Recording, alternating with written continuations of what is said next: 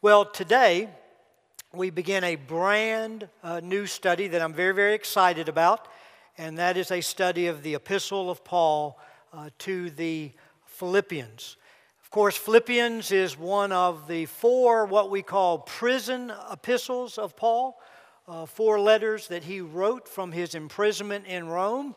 Can anyone name the other three letters? Ephesians? No, not Romans. Ephesians, Colossians, Philippians, and Philemon. Those are the four prison epistles. And what I'm going to do today is just simply provide some background material, introduce our study, provide an overview. So we actually won't delve into the book today, but next week, beginning at chapter 1, verse 1, we'll start. And we'll go right through the book. I anticipate it taking us probably about 6 months to get through this precious book of Philippians. It's a book, a letter of only 4 chapters. I would encourage you to begin reading the book on your own to become familiar with its truths. It only will take you about 10 or 15 minutes to read the entire book in one setting. Now, you'll notice with the sermon notes today, and I hope you picked up a copy of the sermon notes. I'm going to give you first, on that first page, some background material on the city of Philippi, the church at Philippi, and then the occasion or the purpose for the writing of the letter. And you may not want to try to follow that. I'll work through this, but I will expand on more than what is written in your notes, but at least you will have the very basics of what we will share. First, a little bit about the city of Philippi, which is very, very interesting. It was located in Macedonia, which today would be northeast Greece.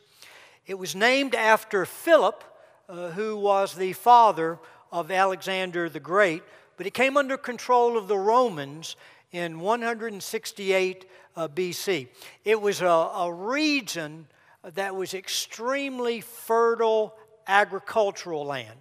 It also was filled with silver and gold mines that by this time in history had been exhausted.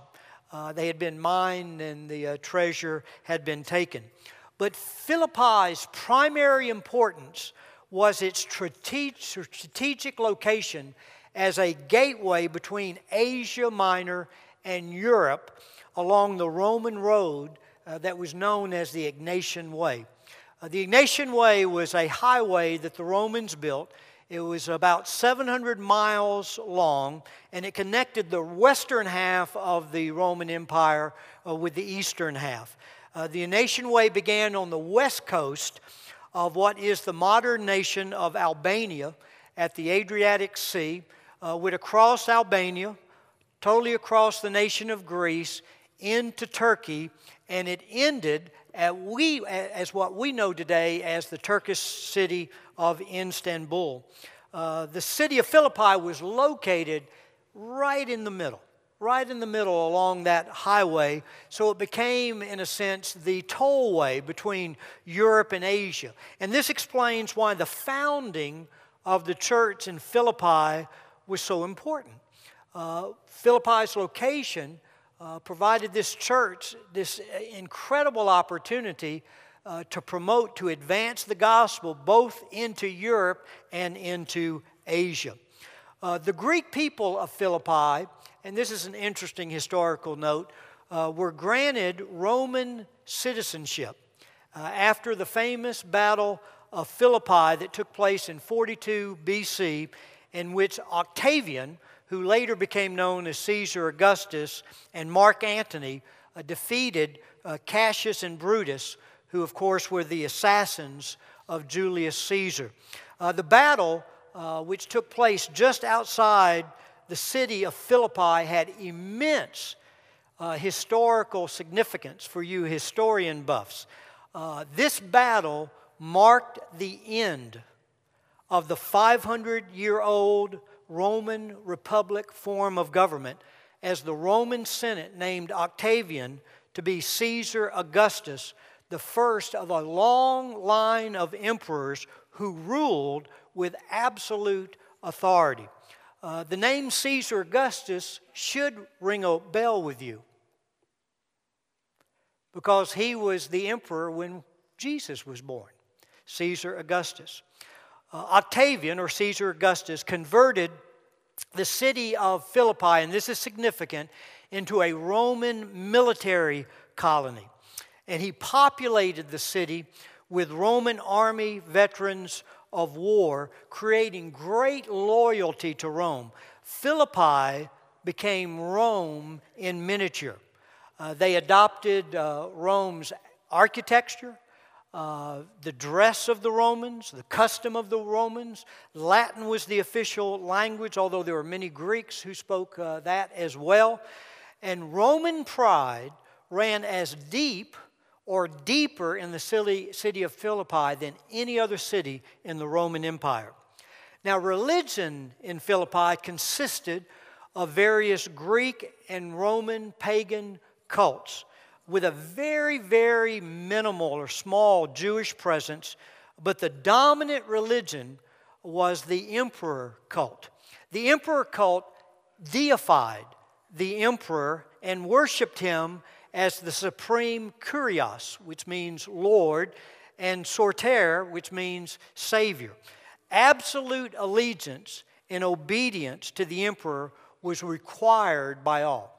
It's important to understand that from the Romans' perspective, they really didn't care what god or gods you worshiped, as long as you acknowledged the emperor was above all other gods and you were to give him absolute allegiance. So it was required, if you were in the Roman Empire, to periodically go to a Roman temple, which would have been there in Philippi, and there would have been a marble bust of Caesar Augustus, and they would have had to have burned a little incense, and as they burned that incense to Caesar Augustus, they would proclaim, "Caesar is Lord." Other titles that the emperor took upon himself was the Son of God, which actually was the favorite title of Augustus, and he put that on virtually every coin that he minted along with his head. The emperor was also known as the high priest. And it was this deification, it was this worship of the emperor which marked the Christians for persecution, because they refused to acknowledge the emperor as the supreme Son of God. But instead they gave their allegiance to the one true Son of God, the one true Lord and Savior and high priest of all men, the Lord Jesus Christ. Now, the church at Philippi. Now, don't look at your notes. Let me give you a little Bible test. He founded the church. Paul founded the church along with his co-worker Silas during his second missionary journey around 52 A.D. The historical account is found in Acts chapter 16, beginning at verse 9, all the way through verse 40. It's a very exciting account. It sort of would make for a great movie, an action adventure. And let me see, don't look at your notes. Let's see how many of you can remember some of the important things about the founding of the church of Philippi. Who remembers the name of the very first convert in Philippi? Very good, Lydia. Lydia was a wealthy merchant who sold fabric that had been dyed in purple. That was a very valuable commodity in that day in the Roman Empire. We also know that Lydia was a Jewish proselyte. In other words, she was a Gentile. She was a Greek who had converted to Judaism. And you remember, it was typically Paul's custom when he went on his missionary journeys to plant churches, that he would always first go to the synagogue. And he would share the gospel, share the message about Christ's death, burial, and resurrection to the Jewish believers in those synagogues. In Philippi, there was no synagogue because the Jewish presence was so very, very small. So he went out to the city and he found just a very small group of women who were all Jewish proselytes. Apparently there were no blood Jews there in Philippi, but there was this small group of women were Greeks who had converted to Judaism. He found them worshiping God, and there outside the city, along a riverbank, he shared the wonderful good news about Jesus Christ. And the Scripture tells us that Lydia's heart was opened up to that truth, and she was converted. And then shortly after her conversion, her entire household was converted. And actually, her home became the central meeting place initially for the believers in Philippi. She invited Paul and Silas to reside with her. And again, that did become the initial worship place for that church. Now, do you remember the significant event that took place in Philippi that got Paul and Silas in hot water? Anybody? Remember, there was a fortune-telling, demon-possessed young girl that began to follow Paul and Silas everywhere they went and just harassing them. And Paul finally had enough, and he delivered her from that demon possession. But her masters became enraged because they just lost their money-making adventure. They were making a lot of money off of this young girl, and the fortune-telling abilities that she had that were given her to her, of course, by satanic powers. So enraged by what Paul and Silas had done, they drugged Paul and Silas before the authorities of the city. They inflamed the civic pride of the citizens of Philippi by claiming that the two preachers were a threat to Roman law and to Roman customs. And as a result, what did they do to these two men? That's right, they first beat them severely, and then they threw them in jail. And then something very, very significantly happened at midnight in that jail. What was it? That's right, an earthquake. You remember Paul and Silas, although they had been beaten, although they had been in prison, they began singing praises to God around midnight. It said all the other prisoners began listening to them, and right at that time, God brought an earthquake. All the prison doors came open, where the prisoners were able to escape.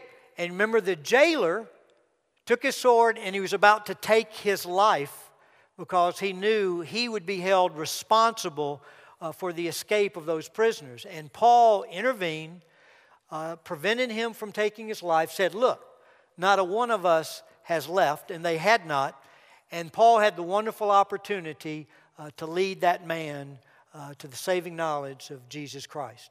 And then not only that jailer was saved, but his entire household was saved as well.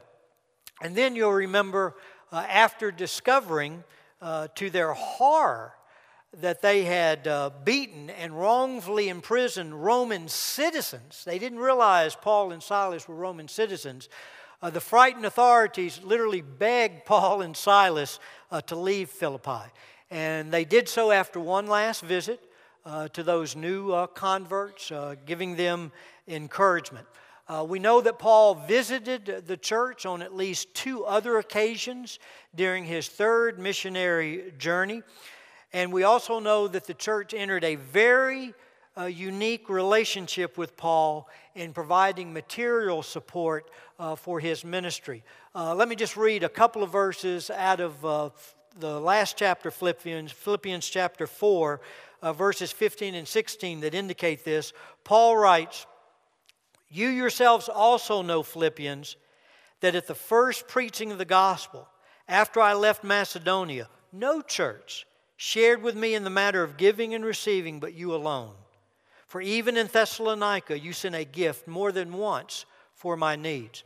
The point I'm making here is Paul apparently had a relationship with this church that he had with no other church. He had developed a very close friendship with them. And they became committed to supporting Paul on a regular basis as he propagated the gospel of Jesus Christ. Now, the occasion for the writing of the letter. What was the reason that this letter was written? Well, the letter, of course, was written, as we already noted, by Paul from his imprisonment in Rome. And he wrote it a decade after founding the church in Philippi. Founded the church in about 52 A.D., little more than 20 years after the resurrection and ascension of Christ. And then in 62 AD, approximately, he wrote this letter. And hearing of Paul's imprisonment in Rome, the church sent Paul a love gift that he speaks of and thanks them for in chapter 4, verse 10. And along with the love gift, they sent Epaphroditus to give it to Paul and to minister to his needs. Epaphroditus apparently was one of the key leaders in the church, one of the key elders possibly.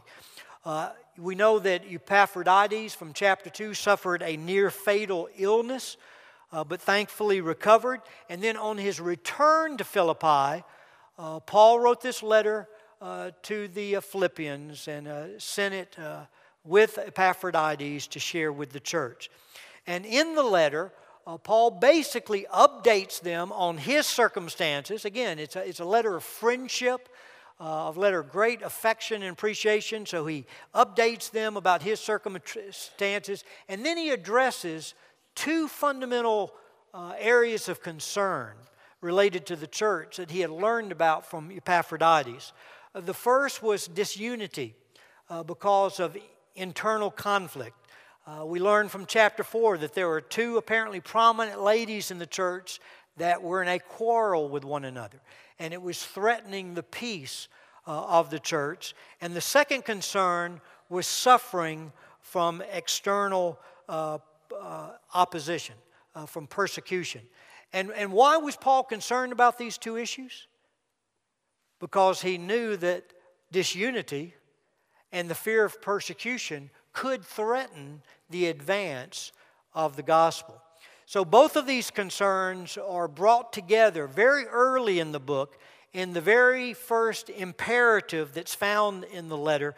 And you'll see that there in Philippians chapter 1, verses 27 and 28. You see these verses on the two large screens. It says, he said to them, only conduct yourselves in a manner worthy of the gospel of Christ. Notice the emphasis on the gospel of Christ. So that whether I come and see you or remain absent, I may hear of you that you are standing firm in one spirit, with one mind. There's the issue of unity, striving together for the faith of the gospel, in no way alarmed by your opponents, which is a sign of destruction for them, but salvation for you, and that too from God. Now, you can look on the back side of your sermon notes, and you'll notice that I have listed 5 recurring themes that we find in the book of Philippians. And what I trust this overview will do this morning is create a hunger and a thirst in your heart for what we're going to learn in the book of Philippians, because there are many, many precious truths. And there are these 5 recurring themes. They're like threads that run throughout the entire book. And for each one, I've given you the various references that would allude to this particular theme. And the first one is the priority of living and sharing the gospel. This was Paul's supreme concern as he wrote this book, as I just mentioned. This is why he was so concerned about the disunity and about the persecution. He did not want this unity to destroy the church or the fear of persecution to cause them to retreat so that the gospel would be hindered from advancing. And of course, what is the gospel? The gospel is the good news about what God did through the death, burial, and resurrection of Jesus to bring salvation to sinful humanity. It's about how Jesus, the eternal Son of God, came to this earth as a man to bear the penalty of our sin on Calvary's cross, to cancel out our sin debt, to forgive us, to impute His righteousness to us, and to take up residence in our hearts. Jesus died as the Savior of the world, and He rose again, and He's alive today as Lord of all. And God saves a person. If you know Jesus Christ as your personal Lord and Savior, He saved you for the express purpose to make you an instrument to share the gospel with others, to proclaim that good news to a lost world. Paul said in Acts 20, this verse is not in your sermon notes, but This will show you the heart of the Apostle Paul. And this should be the heart of every believer. In Acts 20, verse 24, he wrote, "But my life is worth nothing to me unless I use it for finishing the work God assigned me by the Lord Jesus. The work of telling others about the good news about the wonderful grace of God." And Paul, who had been imprisoned for sharing the gospel, he understood better than anyone else the pressures being put on the Philippians to keep their mouths shut in order to avoid conflict with the Roman authorities, who did not tolerate the teaching that Jesus Christ, not Caesar, is the Savior and Lord of all men. Bottom line, as I've already mentioned, Paul's primary concern for the Philippian church was for them to get their corporate act together for the sake of the progress of the gospel of Christ in Philippi and to regions beyond. They were to come together, united, to withstand all opposition and boldly promote the gospel of Jesus Christ through the witness of their lives and their lips, regardless the cost. And in our study of Philippians, we too will be challenged with the priority of living and sharing the gospel in the society in which we live, a society that is becoming increasingly hostile to Christianity and its moral absolutes. The second major theme that runs through the book that is often highlighted in any study of Philippians is the secret to true joy. This may be one of the primary reasons you want to come through this study, to learn the secret to true joy. You know, most people are consumed with a passionate search for happiness, believing happiness is found in favorable circumstances. But unable to control their circumstances, they become what? Controlled by them. When their current job, relationship, pleasure, or material possession fails to bring them the happiness they had hoped for, they dump it and they look for a new one. They find themselves on this merry-go-round of life that never seems to deliver the happiness that they so desperately are seeking.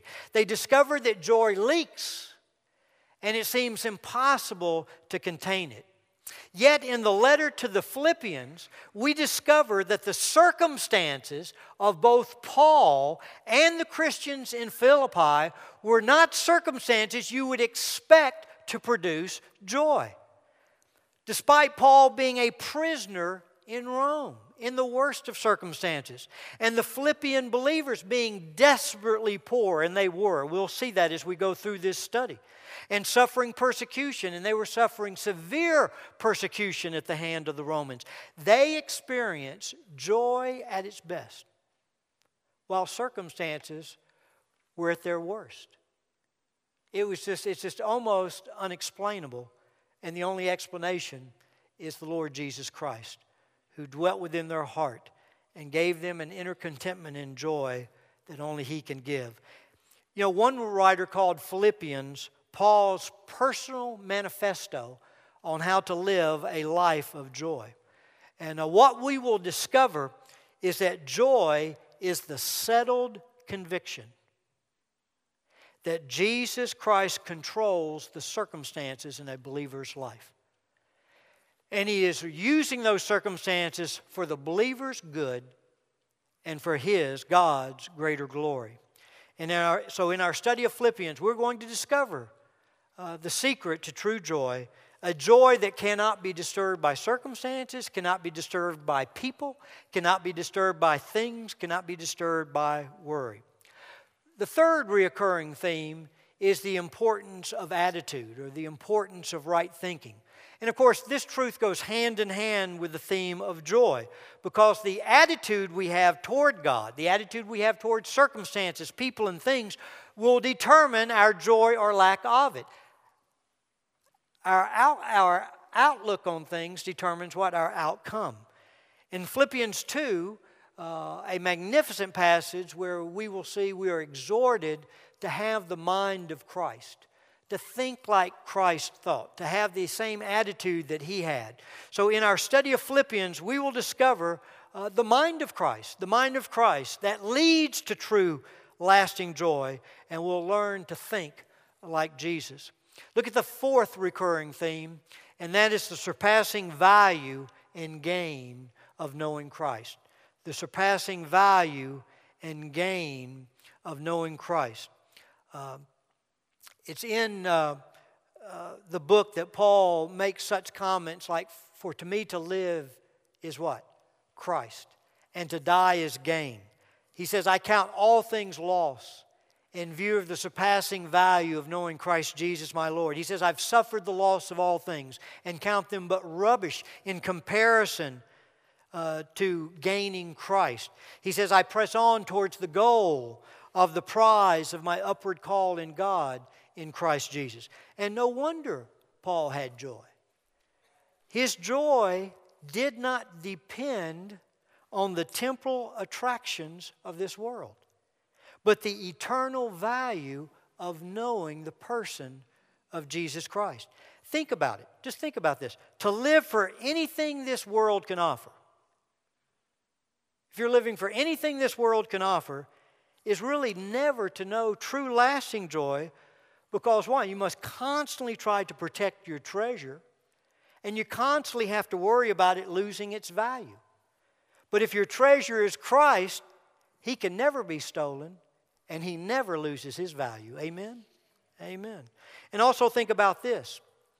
Sin is nothing more than loving or valuing anything or anyone more than Jesus. That's the essence of sin. It's just loving or valuing anything or anyone more than Jesus Christ. Therefore, to see the infinite beauty and value of Christ is the secret to overcoming temptation. Because no one knowingly sacrifices that which is greater in value to obtain that which is lesser in value. So when you see that Jesus is the supreme treasure, you're willing to give up all things and to resist all temptations to remain faithful to Him, to express your love to Him. So in our study of Philippians, we will discover the surpassing value of knowing Christ Jesus as Lord. The fifth reoccurring theme is the motivation to live for Christ in light of His return. There's a tremendous emphasis on the return of Christ in this little book of 4 chapters. And there is no greater motivation for a Christian to live a pure life and to remain faithful to Christ than the return of Christ. When He will come what? To take His bride, the church, to live with Him in an eternal romance. So in our study of Philippians, we'll discover 6 different passages throughout the book that highlight this great expectation of the believer. Now look at the overview of Philippians there in your sermon notes. That's just a sort of an outline of the book, and we'll roughly follow this outline over the next 6 months as we work ourselves through the book. So just look at that very, very briefly. I'm not going to go into great detail on that. You'll see the first chapter, which is chapter 1, verses 1 through 30. The whole focus is on the fact to live the gospel of Christ by fellowshipping in the gospel of Christ, by advancing the gospel of Christ, and by suffering for the gospel of Christ. And then the next section, which is chapter 2, verses 1 through 18, is that we're to think the mind of Christ. And we'll find the exhortation to have the mind of Christ, the exaltation of the mind of Christ, and then expressing the mind of Christ.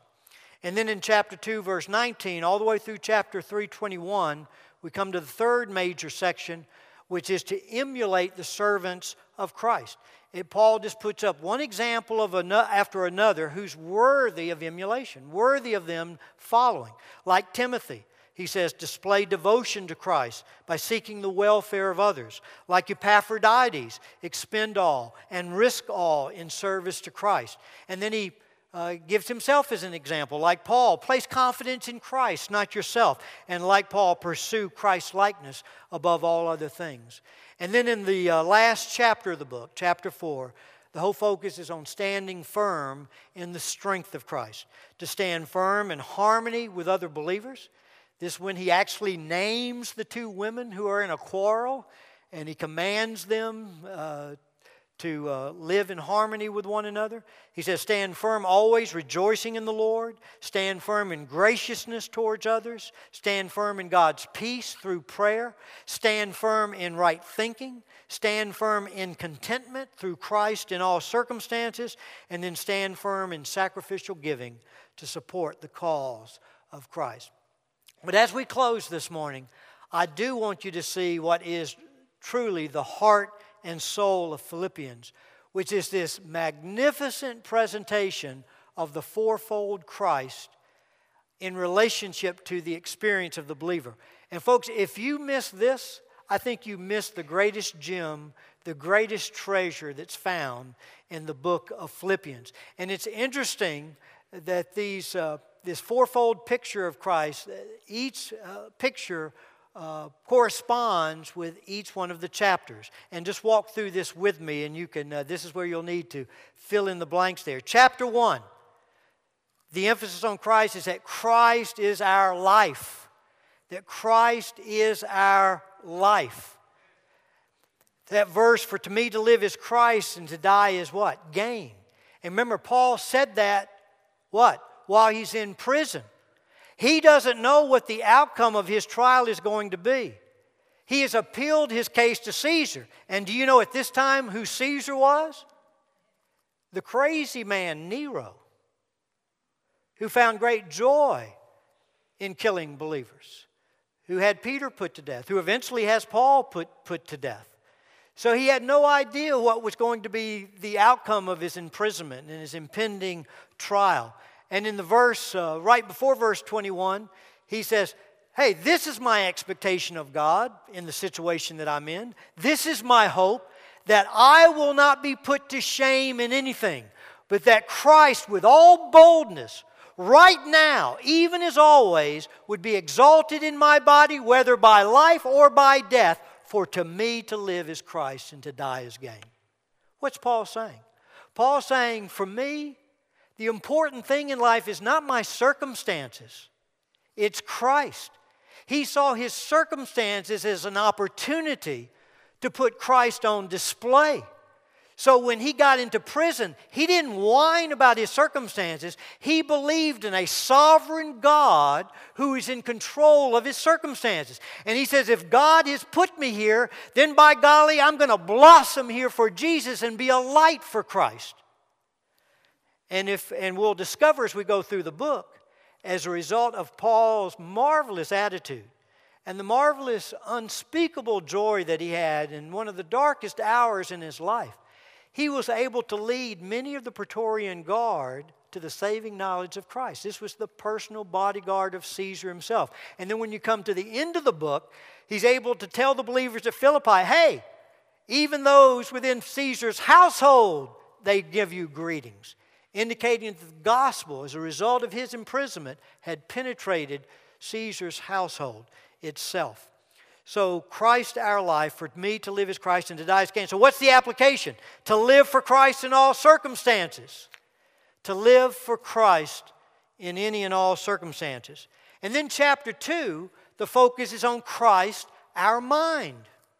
Christ our mind. This is where in verse 5 we read, have this attitude or have this mind in yourselves, which was also in Christ Jesus. He talks to us about what that mind is. He says it's a mind that does nothing from selfishness or empty conceit. It doesn't do anything to promote self, but with humility, with lowliness of mind, it regards others as more important than yourself. It does not look out to the interest of yourself, but it looks out to the interest of others. Like Christ, we are to empty ourselves of all our rights, taking upon ourselves, as he took upon himself the form of a bondservant. And even as he was made in the likeness of men and being found in appearances of man, he humbled himself to the point of what? Death. Sacrificed his life in love for you and me. And that is the way we're to think. That is the way we're to look on one another. That is the way we're to act towards one another. So we'll see Christ our mind. And what is the application? We're to love like Christ in all relationships. Not just live for Christ in all circumstances, but we're to love like Christ in all relationships. And then moving to chapter 3, we see Christ our goal. Christ our goal. It's there in verse 14, he writes, I press on toward the goal for the prize of the upward call of God in Christ Jesus. This is this magnificent section of the book where Paul says, I've counted everything lost in view of the surpassing value of knowing Christ Jesus my Lord. Yea, he says, I have counted everything else as garbage, as rubbish in comparison to knowing and gaining Christ. And then you see this tremendous passion in this man. He says, oh, that I would know Him, that I would know the fellowship of His sufferings, that I would be made conformable to His death, to know the power of His resurrection. He says, God, help me forget what lies behind and reach forward to that which lies ahead, and to reach and press towards that finish line, that I might embrace Jesus, my Lord and Savior, and hear those words, what? Well done, thou good and faithful servant. And so the application is what? Look to Christ in all decisions. Every time I come to a crossroads in life, the simple question is, which path is going to take me nearer to Jesus? That's the question, and that's how Paul lived. He said, my life is Christ, my thoughts are with Christ, and my goal is with Christ. And so every decision I make in life, I want it to honor Him, I want it to please Him, and I want it to take me a step closer to finally arriving into His arms as He welcomes me into my heavenly home. Chapter 4, the focus is what? Christ our strength. The key verse, verse 13, where he says, I can do all things through Christ who strengthens me. I can do all things through Christ who strengthens me. And the application here is to lean on Christ in all challenges. That I'm not to depend upon my own wisdom. I'm not to depend on my own power.